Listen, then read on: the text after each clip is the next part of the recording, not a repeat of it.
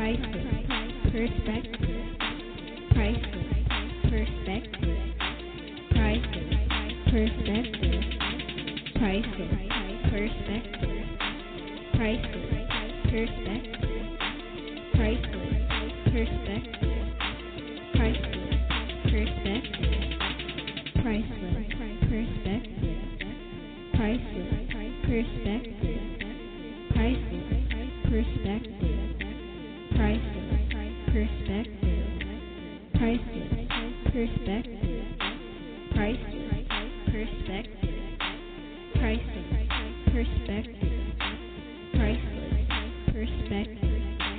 you for tuning in to A Priceless Perspective.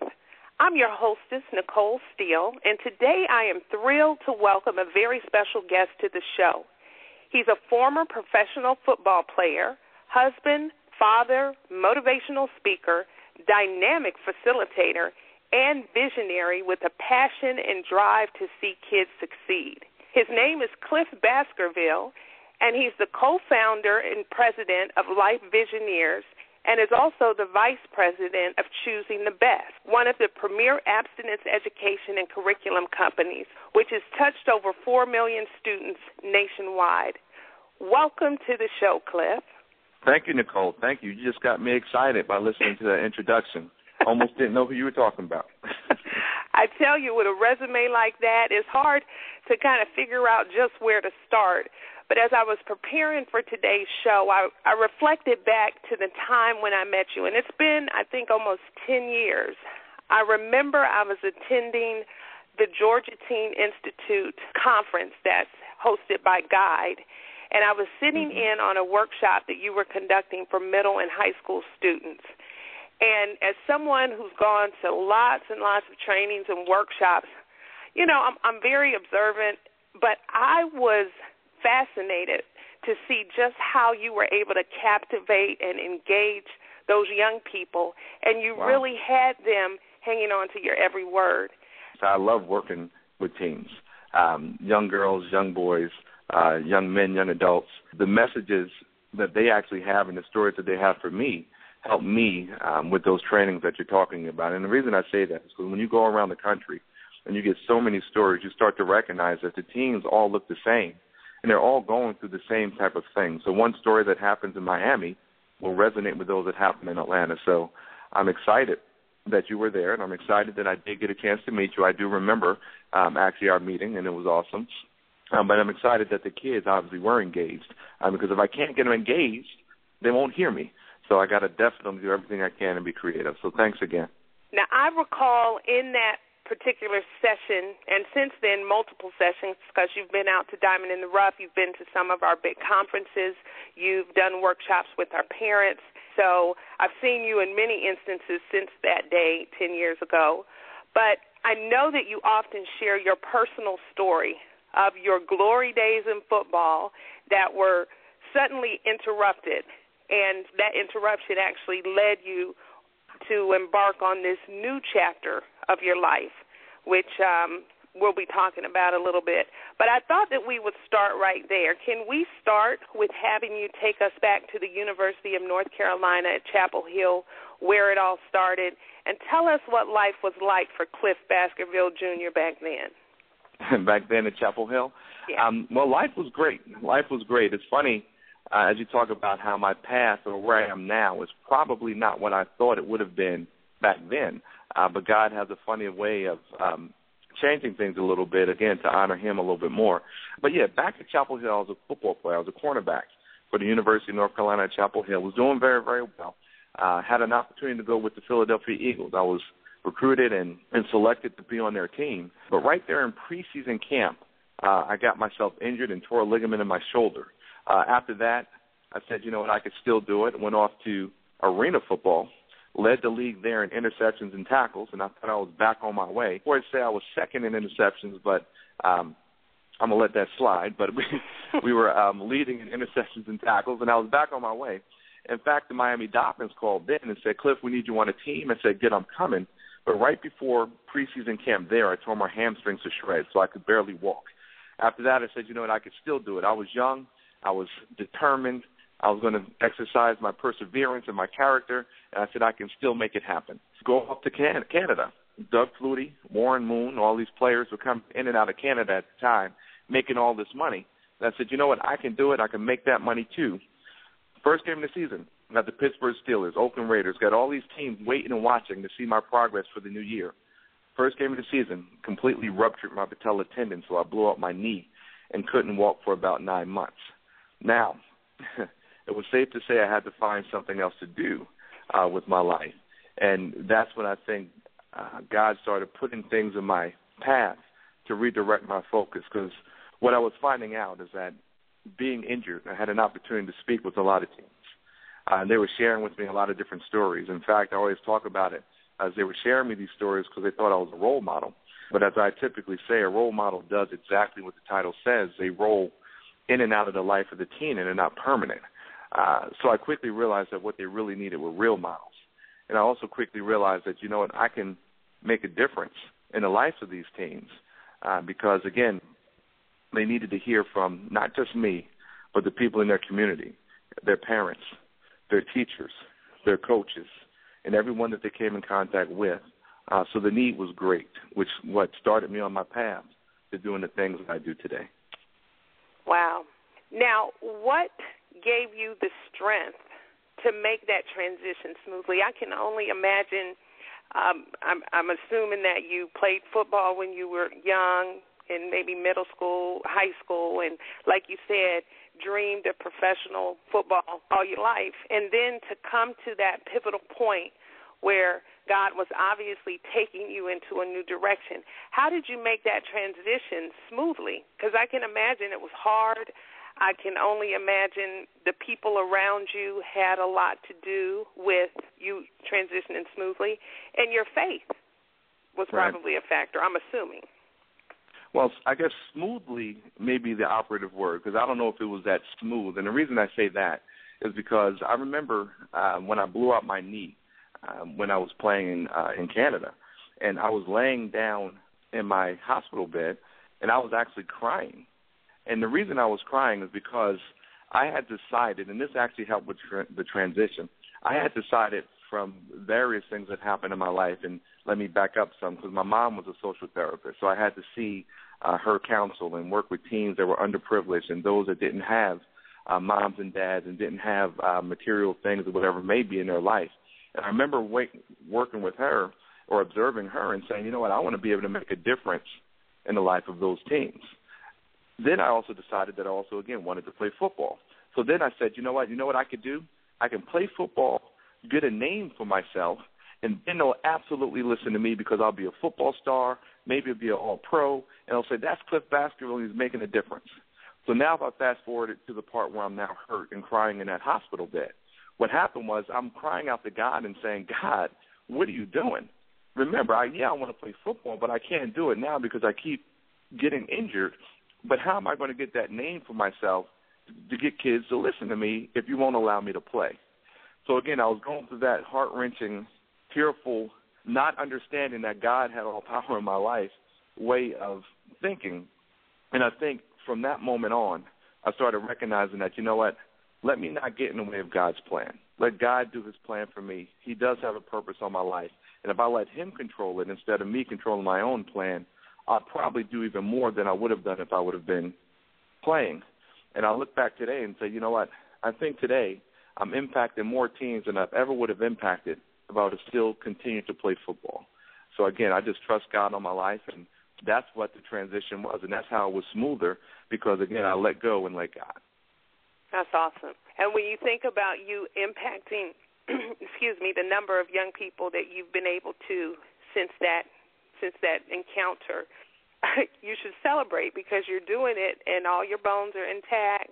You're healthy. You're healthy and you're able to do it instead of maybe having a few more injuries to add to it. So we're thankful on this end that you yielded yourself and allowed God to do his thing because his plan is always better. Now, I've had a chance to meet your beautiful wife, Sheila, and I understand that the two of you met in college. Is that correct? Yes, we absolutely met in college.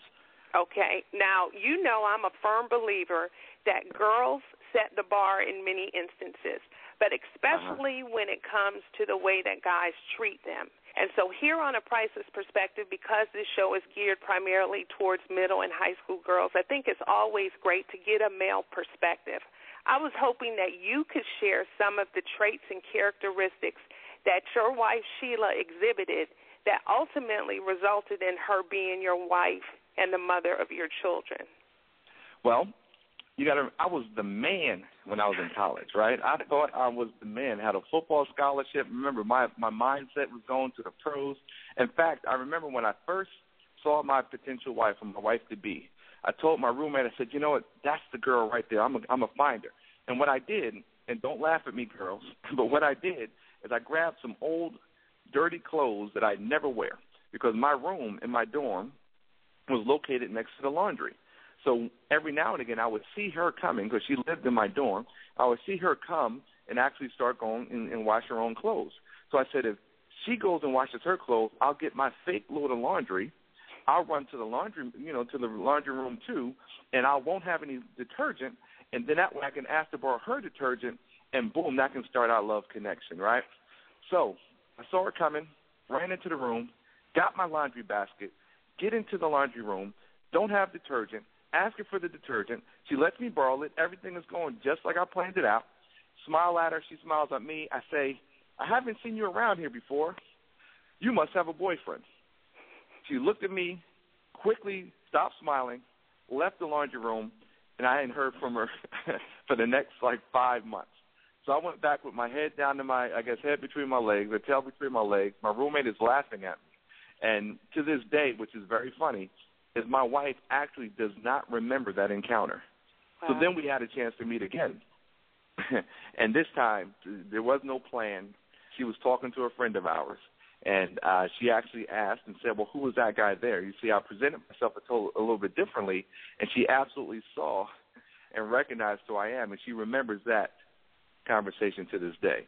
But now, as you talk about the standards that my wife put in place, the thing that made her so different and so special, and again, I always talk to teens and I say, well, she never changed me as a person, but I decided to change myself because I loved her so much, and she let me know right away what she expected in her life.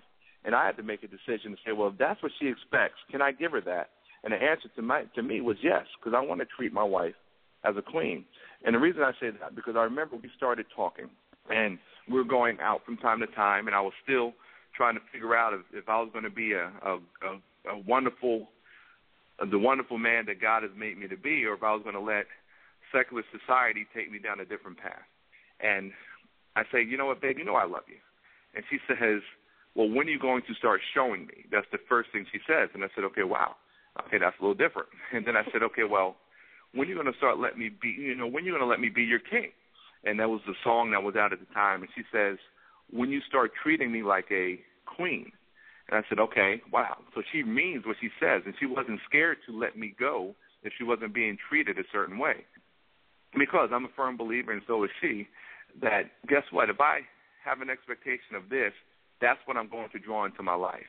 But if my bar is set down low, then I'm going to draw that in my life, and I'll be accepting things way lower than what I'm expecting or what I deserve in my life. So then she says this. She says, Cliff, I will never lower my standard down to you. You're going to have to start raising your standard up to mine. And then I had to make a decision. I knew she wasn't going to compromise on what she deserved in her life. And I had to make a decision, like, you know what, she deserves to be treated like a queen, so I'm going to treat her like a queen for the rest of my life. A lot of times from traveling in the country, a lot of young girls and young guys, they don't set that bar high. They keep the bar low. And when you keep the bar low, any and everybody can reach it, right? It's like the low-hanging fruit on a tree. Anybody can reach that one. But the ones that are pristine, the ones that are untouched, the ones that take work to get to, that's where you want to be. Because, again, now you're starting to be treated like the person that God intended you to be, and not someone treating you less. But she set that standard early, and she's been treated that way ever since. I love it. I do.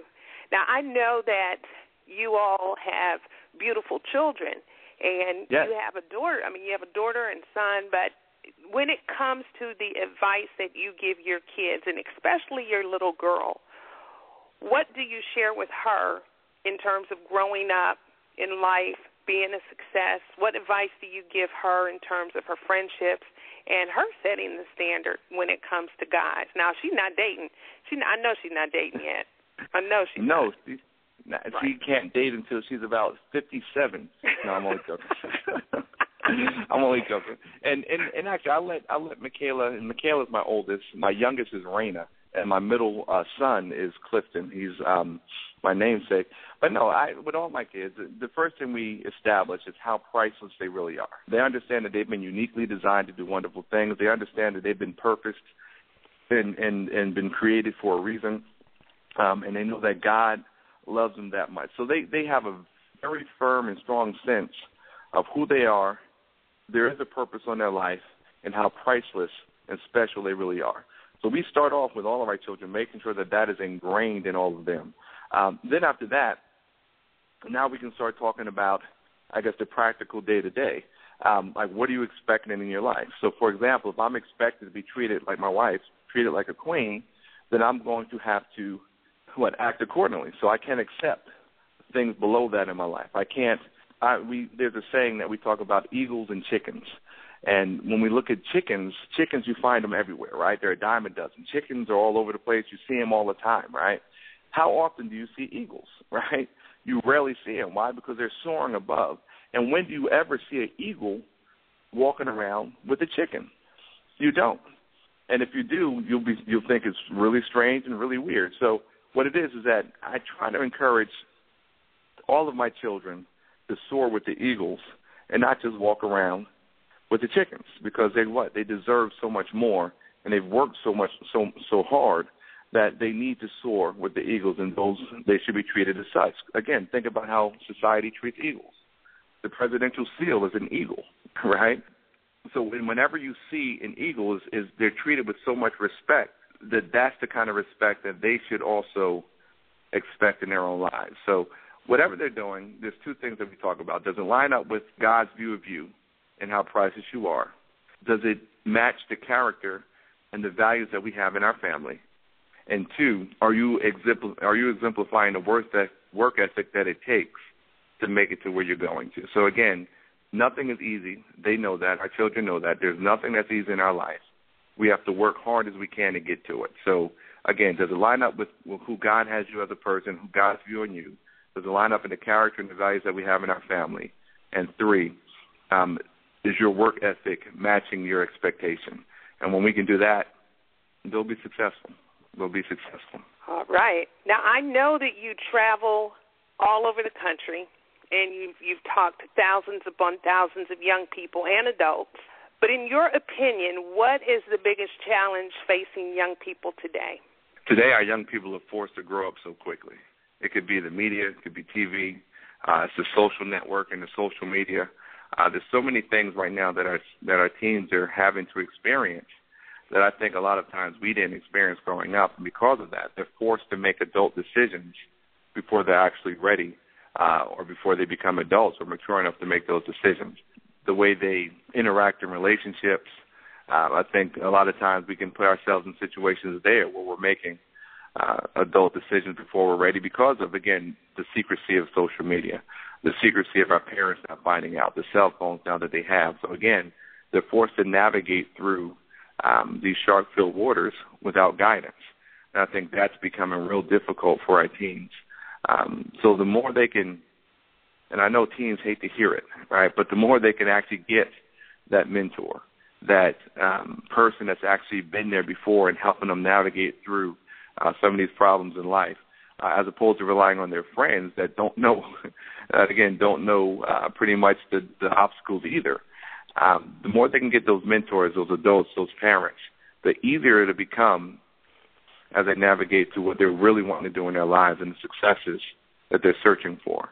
But, yeah, I think the secrecy, the cell phones, the fast-paced media, the social network, and I think that's actually some of the biggest problems that they're going through.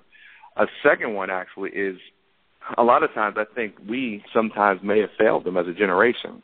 Our acceptance of things that are so much less than love, some of our decisions that we've made from broken homes to choices that we've made to make us feel happy temporarily, I think they've learned some of that stuff from us, whether it be material things, whether it be flesh needs, or whatever it may be, temporary highs such as drugs or whatever it may be.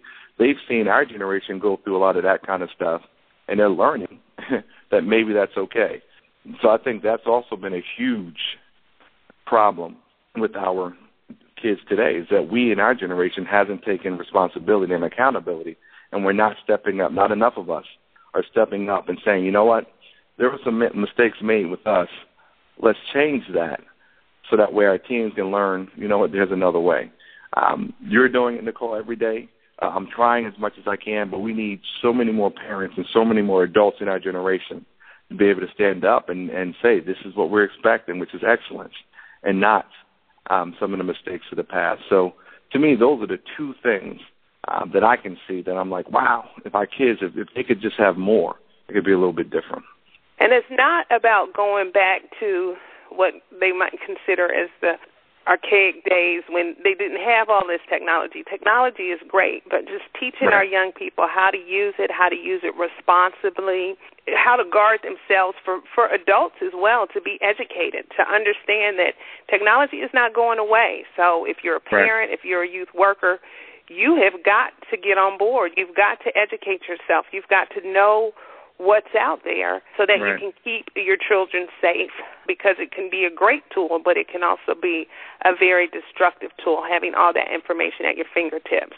Right. And what you just said is key, because when I talked about the secrecy of the media, it's not because it's a secret. It's because the parents, to your point, just don't know how to access it. They just don't know what's there. And it's an alternative universe that their teens are participating without any parental guidance. So the media, like you just said a second ago, the media is a wonderful thing. There's so many things now in our society that's so great because of technological advances that, it's a wonderful thing. But if it's untapped and untouched and allowed to fester in the lives of our young teens that just don't know what to do with all that power, it can become dangerous too. And that's why our parents need to be at least involved in what's going on. So, yeah, absolutely. Now, that's a great transition into my next question, which is, what advice would you give to parents and youth workers maybe that are listening to the show when it comes to helping our young people reach their full potential? Well, one thing is to be relatable. And, again, as you talk about the transition, a lot of times adults and sometimes youth workers will say, you know what, that's their world, and I'm not going to be part of that world at all. And I always say, well, if you can't get in that world a little bit, or at least stick a hand in that world, how are you going to pull them out? So one thing I think they all need to do is be knowledgeable, educate themselves on what's happening in today's culture, be relatable, and then you're going to find that they're going to start hearing your heart and not just your words. You see, when teens just hear your words, it's just like, okay, yeah, and it flows over their head, and okay, thank you very much. But if they can actually hear your heart and understand that the only reason I'm here is so you can have the best self, or you can become the best self that you can become, then they start to hear, they start to listen. So one thing is to be relatable. Another thing is to be creative. And when I say be creative, a lot of times youth workers or parents and adults sometimes, they should think, or they should listen just because no one else is doing it. Or they should expect that the teens should definitely listen to me just because I'm out here doing it, I'm the one doing it. And then what happens is that their creativity and then their work ethic actually declines. Why? Because they feel almost entitled, or the kids should listen. But it's almost like when you're being a parent, a lot of times it's a selfless endeavor, because you don't see the teens every day thanking you and you know, Mom, you sacrificed, or Dad, you sacrificed. So if you go around thinking that, well, they should be doing this because I'm their mom, then a lot of times we'll miss out on some of the ways that we can actually connect with our teens. So when you talk about youth workers, we have to be creative, because if we're not being creative, if we're not working hard every day to make it as fresh or as make it even better than it was before, then it becomes stale. And then once it becomes stale, it becomes really hard for the teens to actually hear you. So, so let's get in their world. Let's be creative. Let's make sure that we're working as hard every day and we're well prepared and we're well prepared in our approach. You're going to find that the teens will hear your heart. They got to. They got to. I'm always amazed when I talk to adults and they think, oh, well, the same issues. I went through bullying, or I went through, these challenges, and it's just a phase. But what I tell parents and youth workers alike is, yeah, the issues are the same, but the consequences are vastly different than even just a few generations ago, and things that kids could go through and maybe come out okay on the other side. You've got issues that are taking kids out of here. I mean, when you talk about bullying, when you talk about drugs, when you talk about engaging in premarital sex, and, you're talking about life and death in many instances. Right. And so we've got to take the rose-colored glasses off and realize that we're dealing with a different world, a new generation, and our approach will be the difference in whether or not our kids succeed or not. Yeah, we absolutely know what's going on. We know the consequences. We know, like you said, they can be life and death. Back then and back in the day when we kind of didn't know, I didn't know what drugs could do. I didn't know what cigarettes could do. Alcohol, I didn't know it was going to be such a severe problem. Teen pregnancies and premarital sex, I didn't know it was going to result in a situation of poverty and different situations that you're seeing in our society right now with broken homes. See, back then we didn't know. Right. Now we absolutely know. And as a parent, our responsibility as an adult, as someone that's been through it all already, our responsibility is to go back to those teens and say, you know what, let me share with you. But again, they got to hear your hearts. You have to be engaging. You have to be creative. And you have to be sincere. And once you do that, the kids, they will listen. Hey, I find it really interesting, and I hope the listeners are tuning in and catching this. One of the things that you did not say in that list of what adults should be is you didn't say that people need to be perfect. And I think that's what keeps adults from pouring out their heart and standing up and taking a stand. And because they say, well, I didn't do it right. Oh, well, kids aren't looking for people to be perfect. So if you've made mistakes, all of us have a testimony. There are no perfect people. But being transparent, being real, being available, being engaged, and just pursuing our young people with a passion, that's the most important work. Being a mother, being a father, being somebody who can pour into the life of young people at church, in their neighborhoods, in their families, is one of the biggest and most precious responsibilities. And it saddens me to see people just take it so lightly. Right. It really does sadden me. So I hope people are listening, and I hope they are being encouraged, and that they understand that you don't need a national platform like our Cliff Baskerville has, but you have a platform in your home. You have a platform in your neighborhood, in your church, at your community center. There's somebody looking. There's some young eyes looking and taking note, and how we react can be the difference. So how can our listeners connect with you, Cliff, and perhaps schedule you out to come out and speak to their group? Or how can they find out information about the educational curriculum and the training offered through Choosing the Best, which has the best abstinence-related and healthy relationship curriculum in the nation? It's actually proven curriculum. How can people connect with you to find out more about those things? Well, first of all, again, like I said earlier, I love working with teens. So whether it's young girls or young guys, whether it's young adults and even parents, actually, I just love working and getting this message out. So whatever it is that you guys are needing, just let me know and we can make it happen. In order to let me know, my email address is C and then Baskerville, which is B as in boy, ASKER, V as in Victor, ILLE. So C Baskerville at CTB, like Choosing the Best, and you heard that earlier, but Choosing the Best, publishing.com. So C Baskerville at CTBpublishing.com. Our website is just quick and easy, choosingthebest.org. So you can also go out to our website, www.choosingthebest.org, and that's quick and easy to get to me. And I am so bold, I even give out my work cell phone number. So you can text me, you can email me, you can call me direct. It's 678-314-2666. 0919. Now, as I did give out the cell phone number, I'm always working. I'm always somewhere speaking. I'm always doing something as it relates to work. So the quickest way is my email or text. But either way, you can call me, you can text me, you can email me, you can go on our website. But if there's something out there that needs to be done, I'm game, and we can make it happen, and it's going to be fun. So, excellent. Well, I thank you, Cliff, for joining us today on the show. I wish you continued success in the incredible work that you're doing to impact and make a difference in the lives of young people. And I want you to know that you have an open invitation to come back anytime. I know there are some great things that are coming in the months to come. And so will you come back in the future? Yes, absolutely. Again, I love it. I love what you're doing, Nicole. You're doing a great service to teens all across the country. I know the girls are loving you. I know their parents are loving you. And, again, I think as you talk about platforms, this platform is one that needs to be heard by everybody. So thank you for thinking about me, and I hope your listeners got something from our conversation. All right. Well, listeners, you've heard it here on A Priceless Perspective. You have an opportunity, like Cliff Baskerville, to make your life count. Despite obstacles and unforeseen circumstances, you can accomplish great things. The choice is up to you.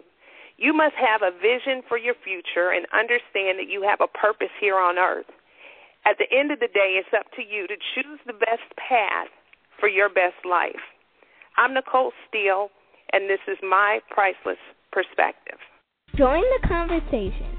Visit us online at pricelessperspective.com or follow us on Facebook and Twitter. This show has been brought to you in part by Diamond in the Rough Youth Development Program Incorporated and Gem Makers LLC.